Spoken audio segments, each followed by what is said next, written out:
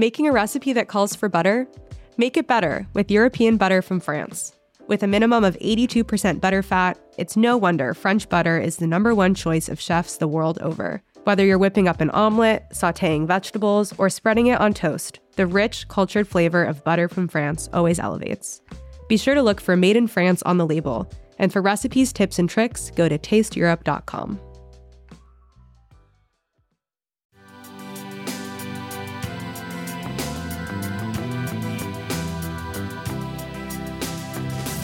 I think food products are really the only way to be extremely scalable in restaurants, right? Because unfortunately, dining out or eating at a restaurant is the last thing that you can't download, right? Like you can literally download everything else, like music, films, everything, but you can't download a restaurant experience.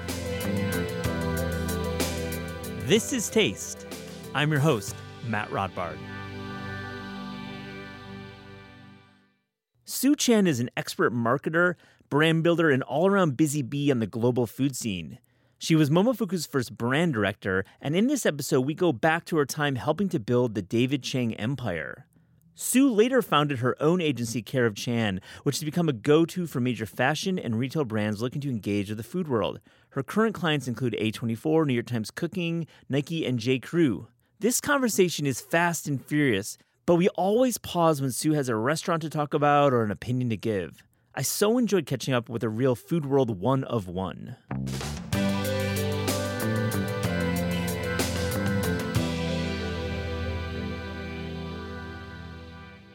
Sue Chan, welcome to This is Taste. What's up, Matt? How's it going? Great to see you. It's nice connecting. You and I have worked together, I think, like maybe almost 20 years on stories. God. Yes. And I feel like that was such a different era of food, and so many things have changed since then, which it's crazy that so much has changed and evolved in just 20 years. But yes. Yeah, 3x, 4. I mean, it's changed like 5 times. There's like 5 lifetimes that we've lived. I want to ask you, you live in Los Angeles now. You lived in New York for almost 20. When you return to New York as you are here now, where are you going? What are you hitting up spots-wise? Oh, gosh. I have to admit, I find the new restaurant scene very overwhelming. There's always so many new restaurants to hit. But I always revert back to the OG spots. I go to Odeon a lot. Actually, yesterday I went there for a late solo lunch at the bar. Just had a tuna burger, the side salad, read my book. Yeah. It was amazing. What's the book? A friend just gifted me Andre Agassi's autobiography called Open, which, oh my goodness, first chapter in, I was like, it's a wild glued book. to the book. I've read it. Yeah, it's good. It's so good. They need to make it into a film, but I heard that he refuses to let anyone. It's do a really good. That's a great. What a choice. Also, the U.S. Open is happening right now. Exactly. I'm a big tennis fan. I played juniors when I was younger, so nice. Tennis. What was your highest ranking? Oh gosh, it's so funny because when I was in high school compared to all the other kids that I played with, because I grew up in Southern California, and Southern California is one of the most competitive tennis junior regions. And I was pretty bad, but in comparison to all my friends now who have just picked it up, I'm like really, really good. But in San Diego, my highest ranking was 13. In SoCal, which is like a huge region. My highest ranking was like 97. Like national. That's amazing. And so were you recruited to play Division I? You know what? I got burnt out by senior year of high school and opted to not play. I also didn't want, when you play in college, the sport just kind of runs your life. So it's not fun. Okay, so Odeon, back to that question. Yeah, Odeon, what else are you going to?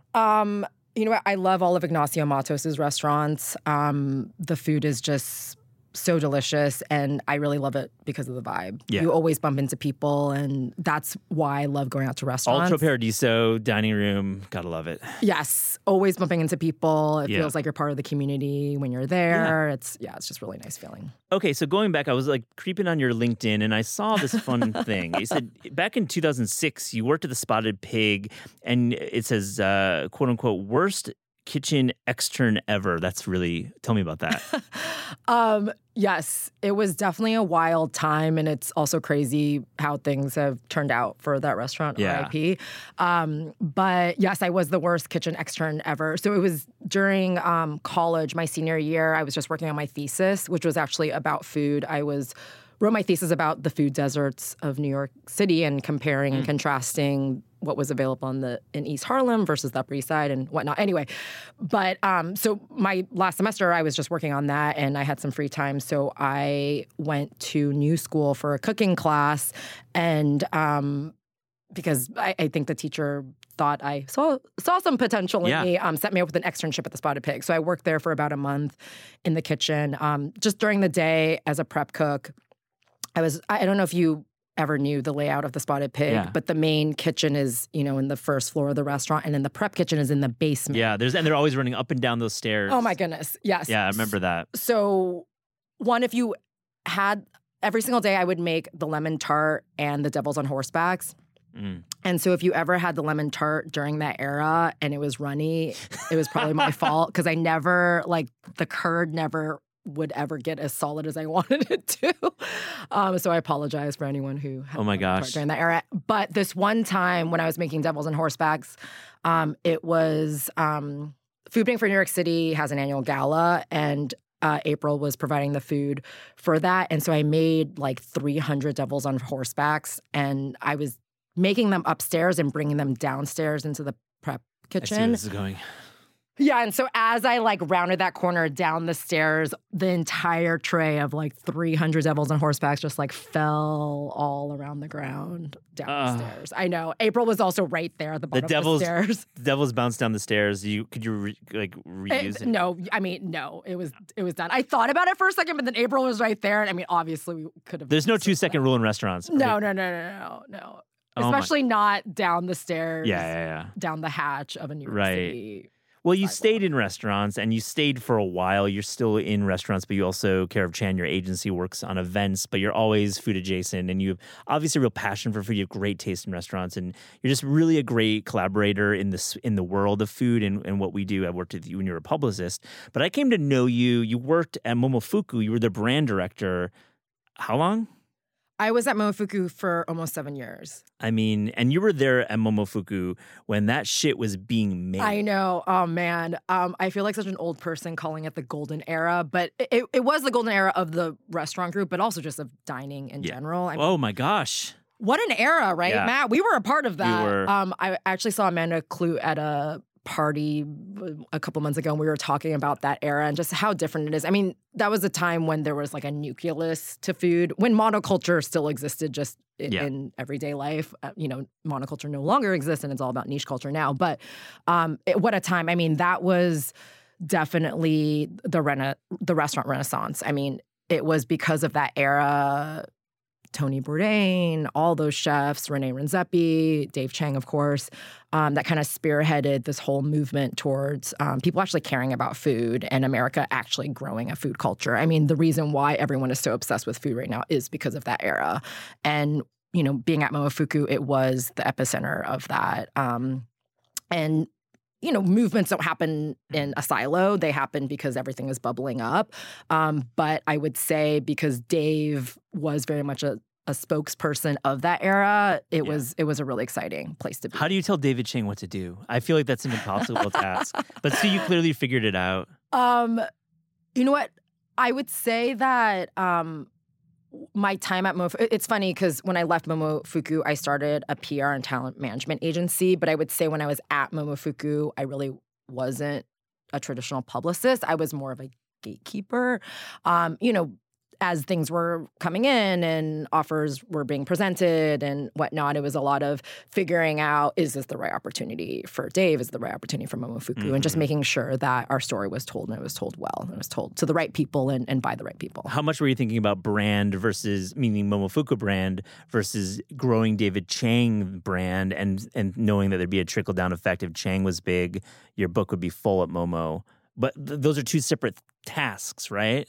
Yeah, it's funny because my background when I was growing up, all the internships I did and whatnot, was always in advertising and marketing related fields. But I never knew what that meant in a restaurant setting. But once I got there, as I was modeling my career off of other people, I wasn't modeling my career off of other food people. I was modeling my career off of other people in the marketing advertising space. And I actually literally made up my title, brand director. And it's funny because now I see all these people with the title brand director in the restaurant space. And I don't think that existed before. I kind of gave myself that title. But I think it was just because of my background and where I came from and what I was interested in. I was always very curious about how to position stories and POVs in order to appeal to the target audience that we were going after. Yeah, and you were going after influencers before they were even called that, I'm sure. You wanted to get people into the building who would tell their friends, like Ruth Roischel, who was like the biggest Momofuku fan, it seems. You know what's so funny? Like, you know, obviously now I am still in the marketing space and I read a lot about the industry and take a lot of like courses on my own and read lots of books about it. And a lot of people that I follow are in the marketing space. But I wouldn't say that during my time there, we were so methodical about it. It was more just Dave had a really strong point of view. Yeah. And it was just about making sure that we controlled that message and that message was consistent in everything that we did.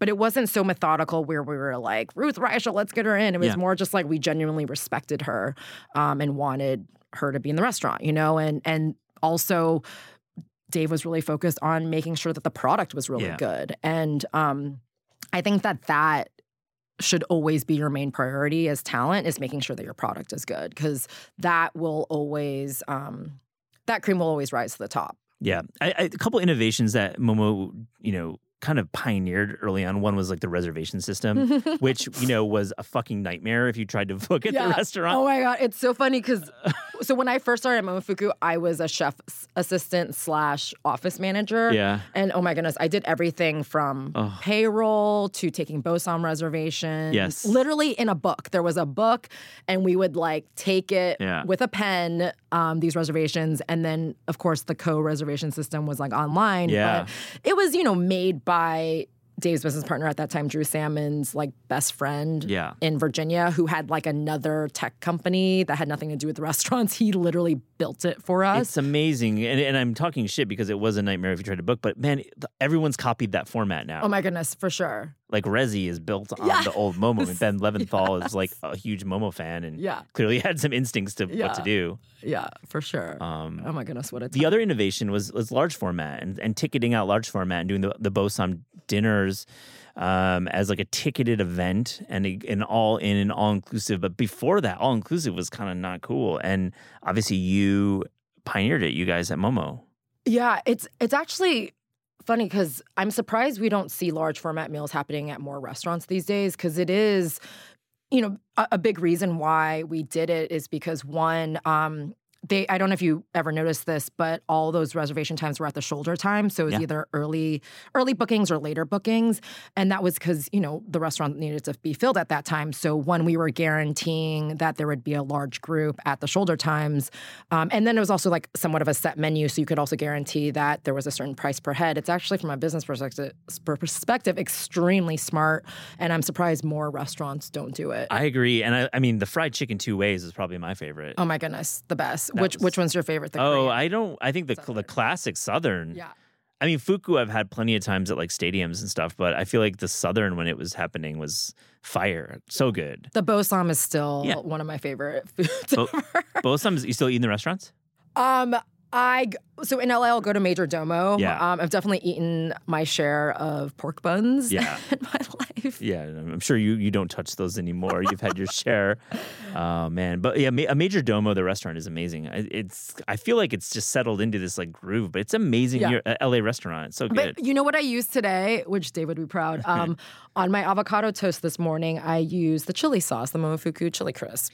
Let's segue to that. I think that's a great segue because CPG is a huge part of Momofuku. I mean, Chang has divested, essentially. You don't have to get into that because it's private. But like I know from here and talking to people, he's focusing on media and he's got his media company, which is cool. Great podcast. When you think about brand, I look at the Rao's transaction that just happened. You know, Rao's, this small like uptown red sauce joint, made one product, a jarred red sauce, and was able to quickly become a brand that everyone in our country knew about seemingly because it just sold for over $850 million in this transaction is worth north of $1 billion. We're talking about going from a small restaurant to this. Sue, tell me about restaurants as brands. I feel like these restaurants are way more valuable than we are kind of presenting. I think of places like Wild Air, places like Prune, places that are small brick and mortar restaurants that have this outsized influence in our culture. Yeah, I mean, I would say everything that Dave built up until this point is the reason why his CPG brand is as successful as it is. I think they just raised $17 million. And it's funny to think that like he worked his entire career to get to this point where he could essentially probably cash out and retire early because of the CPG brand. It's funny. Some experts think the era of brand is actually dying just because the internet has made everything's so accessible that it's so easy to copy anything. And that's, a big thing that's happening in fashion is the fast fashion brands are copying quicker than, the luxury fashion brands can even get their product into stores. And so what does brand mean anymore if you can get the same thing for cheaper? But I think when it comes to restaurants, it's really noisy out there, especially with the internet. How do you decipher what's good versus what's bad? And I think a brand kind of guarantees that you're going to get a certain level of quality. We can trust that Dave's CPG product, his chili crisp, his instant noodles are going to be of a certain caliber because that's what he comes from. Like he has trained, he has won all the awards and all that. And so I think brand is more and more important as just everything gets so much noisier and that's what we're going to gravitate towards. Or if, for instance, the reason why a Starbucks is so successful is because if you're in any airport or in any small town, if you go to Starbucks, you're going to get a certain caliber of product and you don't have to go search for the good stuff. Yeah, and I think you look at like a brand like Squirrel and you put them into the, into the community and into the world and, you start growing it one SKU at a time and it becomes part of the mainstream. And do you feel like this is going to be more of a trend? Do you think that restaurants are going to actually get investment? I mean, you said $17 million from Major Domo or for Momo, but like there's probably folks who are like really excited to invest in restaurants in this way. Yeah, and I think food products are really the only way to be extremely scalable in restaurants, right? Because unfortunately, dining out or eating at a restaurant is the last thing that you can't download, right? Like you can literally download everything else, like music, films, everything, but you can't download a restaurant experience. But because of that, it's also not extremely scalable, right? And so the only way to scale it is through products. And I do hope, restaurateurs do focus on that in order to grow their businesses. But it's also not an easy business, right? It's not the same as running a restaurant. And it's funny, remember when fast casual was like the it thing and literally every chef started their own fast casual concept and then all of them died? They all died. I mean, Chang had one die as well. I mean, they all died, Exactly. And though Fuku's still around. Well, right? Fuku. But the it was Maple. Maple, yeah. Yeah, I mean, because these are hard businesses. The CPG industry is so different than running a restaurant. And a fast casual restaurant is not the same thing as running like a fine dining or even a medium level restaurant. It's just a different business. And so, yeah, I think, yes, it's a really amazing way for chefs to grow their reach and to scale their businesses in an industry that's very difficult to scale. But they should find the right partners to help them do that because it's a whole nother business. But I think what's exciting about chefs exploring that is, 20 years ago, none of this existed. And I would love all of my CPG products and everything in my pantry to be restaurant grade quality products, right? And so I think it's incredible and I hope it happens. Yeah, and the consumers are willing to pay the price too. Exactly. Because these are small luxuries, paying, $7 for a jar of pasta sauce instead of $3.99. Not everyone can do that, of course, but many folks can. And if it's better, we want to eat better as a culture. Yeah, absolutely. And I think people now care so much about what they eat. It's not only for taste, but also it's a bit of a status symbol, right? It's like, and that's why I think the restaurant industry grew as fast as it is, because it kind of happened at the same time that the internet and Instagram was happening. And, social media, for sure. Oh, absolutely. 100%. And I think the bragging rights of showing that you went to this restaurant, you got this hot reservation is a big reason why the industry grew as fast as it did. And I think that kind of standard of living will start trickling into your everyday life. Back to the New York question. Where else are you going on your trip? I just want to I don't want to forget this question. Yeah. There's got to be more spots, having lived here for 20 years, that you're going to hit up. Oh, the original. I mean, I always hit up Russ and Daughters too. Baltazar is great for meetings. Yeah. Like a breakfast meeting situation. But you know what? This trip, because there have been so many new restaurants, I'm trying to make my rounds. I'm going to go to Libertine. Yeah. I just went to Raff's. Going to check out Soul Station. Yeah. Real cool. Soul Station and Raff's, those are both great places. Yeah. Sue, let me ask you, what advice can you give new food talent on how they can become the next David Chang? New food talent and how they can become the next David Chang. I mean, I'm like, is the goal to become famous? Is the goal to become influential? Is the goal to make a living? You know what? When I left Momofuku and started my own agency, I did literally have a chef whose name shall remain nameless, who I think he was joking, but there's truth to every single joke. He was like, "Can you just make me as famous as David Chang?" Wow. I know. LOL. Awkward pause. Yeah. I mean, I would say one thing that I wish I saw more these days is I feel like, do you know that scene in The Devil Wears Prada when Meryl Streep's character, who's like the Anna Wintour character, talks about the blue sweater that Anne Hathaway's characters and how she traces the lineage of that blue and why Anne Hathaway is wearing that and where it came from. I feel like that person sometimes where my hope is that when you enter the food industry that you do your research and that you really know and understand the history, especially because we just came off of a really important moment in food, dining, and culinary industry and the culinary industry. And I think if you know that information, you can be such a better creative. Because one, you'll know if your ideas are copying anyone or if they're just iterating off of someone else. But I think it's so important to have that base knowledge of where we came from in order to figure out where we're going. But I think back to what I was saying about monoculture, it's just going to be so hard.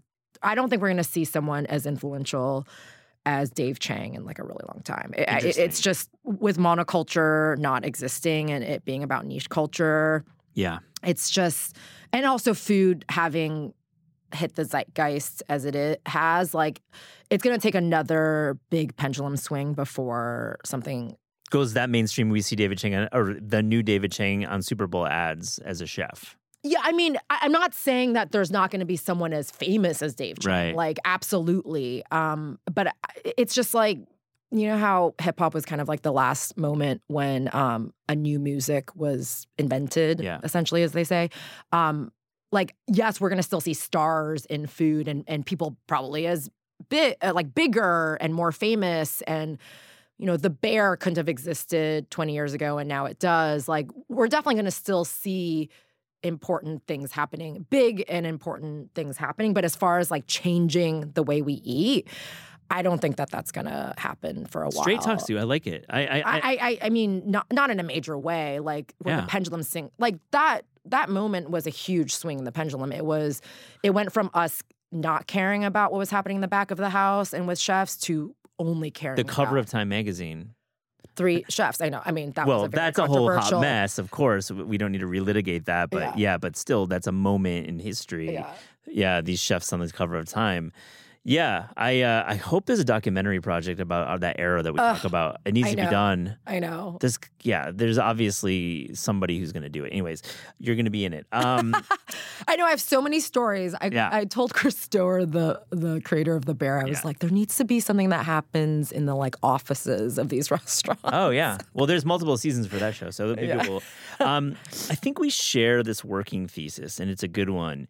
That good food is basically available everywhere. I was just in San Antonio, and I had the most incredible jerk chicken next to a gas station. And you think about modern Korean cooking in New York and LA, but mostly New York, and it's you walk down the street and there's 6 places that are doing exceptional food. So I think I would like to get your take on what sets the good from the great, what separates the two.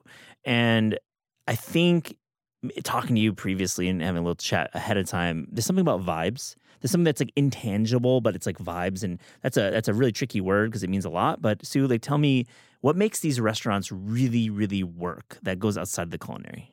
Yeah, I think now that good food can literally be found everywhere, as you just mentioned, I think what I personally seek out and what I hear my friends seeking out, and we can just also see it in what's popular, is that I think good food can be found everywhere. And so what's the next level up? And I think that's service, that's vibe, that's entertainment. You see restaurants like Harbone, they do entertainment so well, right? Because, I think a big reason why they have been so successful with their expansion is because they offer an experience. I mean, the food that they're offering is pretty basic and simple. It's white sauce, Italian joint. You can find that in other places. But Rich might disagree, right. But still, I agree with you. Yeah, they're not reinventing too much there in the culinary side. You feel so special, and the kind of cachet that they've built around that brand makes it so much more desirable to go, right? And or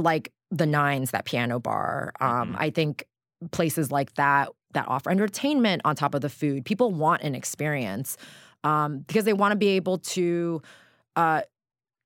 tell their friends or tell their coworkers or just have a fun night out that they can't normally get in their everyday life. Because, even for your lunch at a fast casual joint, you can get really amazing food. So what do you want when you go out on a Friday night? You want something more than that.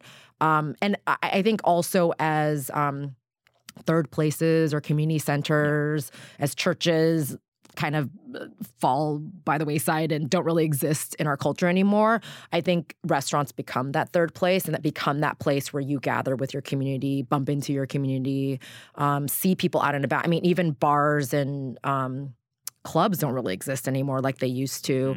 Clubs can't really survive in New York City anymore because it's too expensive unless you run a bottle service kind of a club. So I think people are searching for experience and they're searching for community when they go out and dine these days. So, Sue, what's your ideal vibes in a restaurant or a dining space in one of these third spaces that we? I mean, a big reason why I love Odeon is one, I love that it's been around for 30 plus years, and just the history, heritage that those walls have seen. If those walls could talk, that someone needs to make that documentary telling all the old stories. How many Belushi moments were in that? Oh my space? goodness, SNL rap parties in there. Yeah, many of them. And also the reason why I love Odeon is because it's so quintessential to New York. It could only exist in New York. Contramar in Mexico City is one of those restaurants too where it could only exist in Mexico City.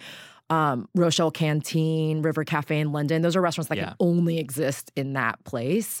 And their rich history just makes it, I don't know, as you know, it's so hard running a successful restaurant. And so if you survive 5 years, that's a major plus. But if you're survived 30 plus, my goodness. But the big reason why I love Odeon is because when you go there, you will bump into someone you know. And that's what's so beautiful and amazing about New York City. And what I really miss now that I live in LA is that spontaneity that can happen in a restaurant, You can bump into someone and it feels like, oh, I belong to a community and this is my city. So you consult with restaurants and brands, and so let's talk about more of the new guns, the young bucks, and they're just opening and they want a Suchan Vibes starter kit. How are we setting the vibes outside of this heritage? Because I think heritage is something that I fully agree with, super important for restaurants. And like I think of a place like Niva's and Navigation in Houston that I just went to. It's like that can't exist anywhere else. It's like a vibe. It's old school, but many of the restaurants we love are new. There's got to be a way to set this vibe. Is there a way that you can articulate this? Not an easy question, I realize. Yeah, like how do you set a vibe? I think focus on consistency with your menu. Get it instead of trying to do too much. I think make a simpler menu and get it and make it well, so that every time someone comes in, it's consistently delicious. And I think focus on growing your business around your regulars. So making people feel special, especially the people who live in the neighborhood. Because during COVID, what we witnessed is that the restaurants that survived fell into one of two categories. One was they either had a huge financial backer, right? So money would never run out, or they had a really loyal community fan base. And I think that no matter what, and that's what Keith McNally does very well, is front of house, right? And service and focusing on his regulars. Making them feel super special. Morandi, or you're in Odeon, Absolutely. You're cycling through them all. Yeah. So no matter what happens with the trends, no matter what's hot, cold, whatever, no matter if there's COVID and the entire city shuts down, if you have a really solid regular set of customers who are regulars, you will survive. So I think just focus on that, and then the rest will come. Yeah, we had Ben Leventhal in talking about Blackbird, his new company, and that's kind of the premise of that entire company. It's an interesting idea that you really want to double down, triple down on your regulars. Yes, absolutely, absolutely. So let me ask you, is there a Suchan brick and mortar in the works? Would you do it knowing that what you know? Would you, I mean, everyone dreams of having their own restaurant in some way. I mean, it's a real fantasy. It's a real idealized world, but I mean, would you do it? That's so funny because I'm so in the biz. I have the two reasons why people reach out is one, they want to open up a restaurant, or two, they want to become food media talent. And I'm always like, no, don't do it. I wish people came to me and were like, I want to become a food scientist and help solve world hunger, or help with the sustainability issue around food, which those industries, regenerative agriculture, sustainability, and food technology, I think that those are the industries where we're going to see the most innovation in the coming years. So I urge people to get into that instead of becoming another food. Yeah, it's not going to get you clout with a K, but it's going to definitely save our planet, and also you might make a living doing that stuff. Yeah, and you could actually, I mean, speaking of being influential, you could influence a lot if you dedicate your life to that. And that's real influence. Sorry, what was the question? Would you open a Suchan-owned restaurant, wine bar, bottle shop, ice cream shop? I would open up an event space now that I'm in the events business. Right. I love events and I love bringing people together. It's really just an excuse to have a place where I can just bring a lot of people together. Yeah, events, but maybe, have a menu once a week. Yeah, exactly. That's the only brick and mortar that I would do. And then I will admit, it is my fantasy, maybe when I retire, to have, cookbook in LA. East Side, Oh my goodness. Great spot. I'm obsessed with that spot. Just like a cute little grocery store. Yeah. Yeah. Would be a fantasy of mine. Yeah. So let me ask you about Care of Chan events, and you focus on it, and I'd love to get in some stories. I mean, I follow you on Gram. It's a good one. And you always you're in unique cities, you're working with cool brands, and I'm sure behind the scenes that shit is not easy. Give me some stories from the trenches of oh my goodness food event production. Yeah. I mean, I feel like one, event production is so different than food event production. Oh, right. Sure. And I oftentimes see a lot of event producers who do large scale fashion events or large scale concerts or whatever struggle when it comes to food. And so we've definitely been called in the 11th hour to like help save the day. To be like, can you help figure out this night market that we need to like make happen? We hired Layla Gohar. She made a couch made with bread, but that's all we have. Yeah. Sue Chan, do the rest. Yeah, exactly. But yeah, I mean, I won't name any names, but I think the two most dramatic moments were one time I had to lock in like a pretty major talent for the show, for this event that we were doing. It was a musical talent. And because of some bad team members brought into the mix, we almost lost that talent. And I had to like literally get a friend who was about to have dinner with the lead singer of that band to like put in a good word for me at the dinner. But it was like perfect timing that like she was about to have dinner with them. And then another time, oh my goodness, this chef wanted to pull out of this huge event that was happening with like a major brand in Vegas. And I actually ended up severing my ties with the chef, unfortunately, but she canceled last minute. The brand was not very happy. I don't know if I'll ever work with that brand ever again, but yeah. You do your best. We did not save that one, but I did my best. Yes. Why did the chef pull out? Money? No, it wasn't that. It was a very well-paying gig with a major brand. Yeah. It was a Vegas event. Everything was going to be set up for them. Yeah. Who knows? Who knows? Yeah, that's actually a fool's errand to like try to get this at the head of a well-paid talent bailing at the last minute. Who knows? Wow. But still great fodder for this documentary. Yes. So what's good in LA? Let's pivot to your new town. Is Horses Really closing? Shout out to Chris Black. Going to be on the show soon. He just tweeted that. I don't think it's closing. He also tweeted that BA was going to shut down. Also I recall that as well. No, I do not think Horses, because I also checked with my sources, and that is not true. Is it a good restaurant? You know what? I have not been since the news broke, but the staff is incredible. The front of house staff is incredible. And I really loved it. I mean, it was exciting because, so LA versus New York, of course, everyone loves to talk about that battle. LA has really incredible food, maybe one of the best food cities, as does London. Incredible breadth of what's available, all different types of cuisines at all different types of levels. Very exciting. I think maybe even better than New York, honestly. Yeah. But what New York excels at is restaurants. So like restaurants with a big R. Yeah. Like they're very good at vibe, speaking of vibe. LA, not so much vibe. Like most of the good food that you enjoy are in, mom and pop, really casual settings. SGV or East Side. Or... Exactly. Or you have the fancy sceney joints, which, have a vibe if you're into that Hollywood vibe. But the food is shitty, right? And there are very few, obviously there are like, there's Bestia, there's the... they exist, like Felix Republique. And all that. Yeah, exactly. They definitely exist, yeah. But on like the level of New York restaurants, not so much. It's not as sexy.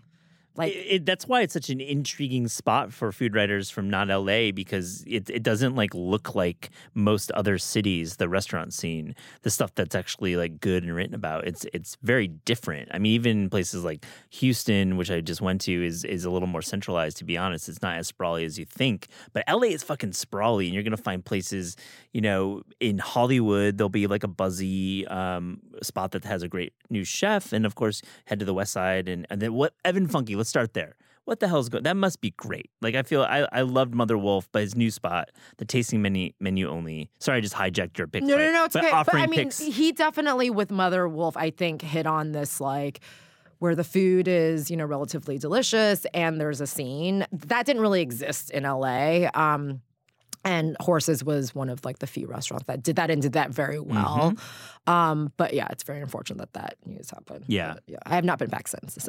So a few other spots in LA that you like that you just to, give us a sense. Oh God. I mean, on that same vein of Horses, Musso and Frank's is still such a go-to. I mean, obviously that's been around for like 100 years and is not new. But I love that. I'm really excited for the Baru restaurant. They just reopened, which is in a much bigger space. So I'm excited to try that out. Perilla is really amazing too. It's like a bonchon spot. But again, this is like a super casual spot great. where you just like go for lunch. But yeah, great call there. I appreciate it. I feel like LA is always changing over every 18 months. Yes. There's like 10 new places and you gotta go. Yeah. So on This Is Taste, we ask guests about their discerning taste. So to close this interview, here's our little rapid fire Fast and Furious taste check. Are you ready? Yes. I love it. You know what? I'm like so the person who's like, wait, but like what mood are you in? I love it. All the caveats. So I will do my best. Do your best. You can have a few caveats. It's allowed. The best and pastry with coffee. So I live super close to Cookbook and also Canyon Coffee, and Sasha Pilgrim, who does all the pastries at Canyon Coffee. I love all her stuff. She has this coconut carrot cake that's just man, I tried to go to Canyon. I circled like 6 times. And it's such a scene. I couldn't park. I was like, you can't park and then there's a long line. I tried parking. I went up like 6 hills and I couldn't go there. But friends and I joke about how you don't need to go out. You just can go to Club Canyon. It really on like is a Saturday. Yeah, walk the reservoir and go to hectic, Canyon. But yeah. Best dessert period. Oh gosh. My friend Claire Patak of Violet in London, she has this coconut pudding cake. It's so bonkers. And I was also just in Toronto. Maddie Matheson's restaurant, Prime Seafood Palace, has this. It's essentially like a maple butter pie with like a gigantic slab of brie cheese on it. That was insane. That brie was making it to the final course. Oh my goodness! Yes. I love that call. Yeah. It brings me back to like the 1990s. It was so good. I mean, love it. I think I now have gout because of that dessert, but it was incredible. The best bread. The best bread, Josie Baker from the Mill in San Francisco. She has this adventure bread. It's so good. I'm not gluten-free, but it's gluten-free. It's just super nutty. It feels like the healthiest and most delicious. Josie the Baker's dope. It's a great call. The best music to have in your restaurant dining room. It could be a band. It could be a genre. Jazz. Yeah. I'm like pausing because I say yeah, but then jazz can go haywire. Of course. I mean, not You've been in all those spots where... Right. Not like smooth jazz. Yeah. But more, I don't know. It just feels like, I know that sounds so, that makes me either sound really old and boring or, but I guess in my head, I mean, there's lots of really incredible new jazz performers too, but cool jazz. Yeah. No, the West Coast cool jazz. Let's go there. Okay. So your favorite chef to hang out with?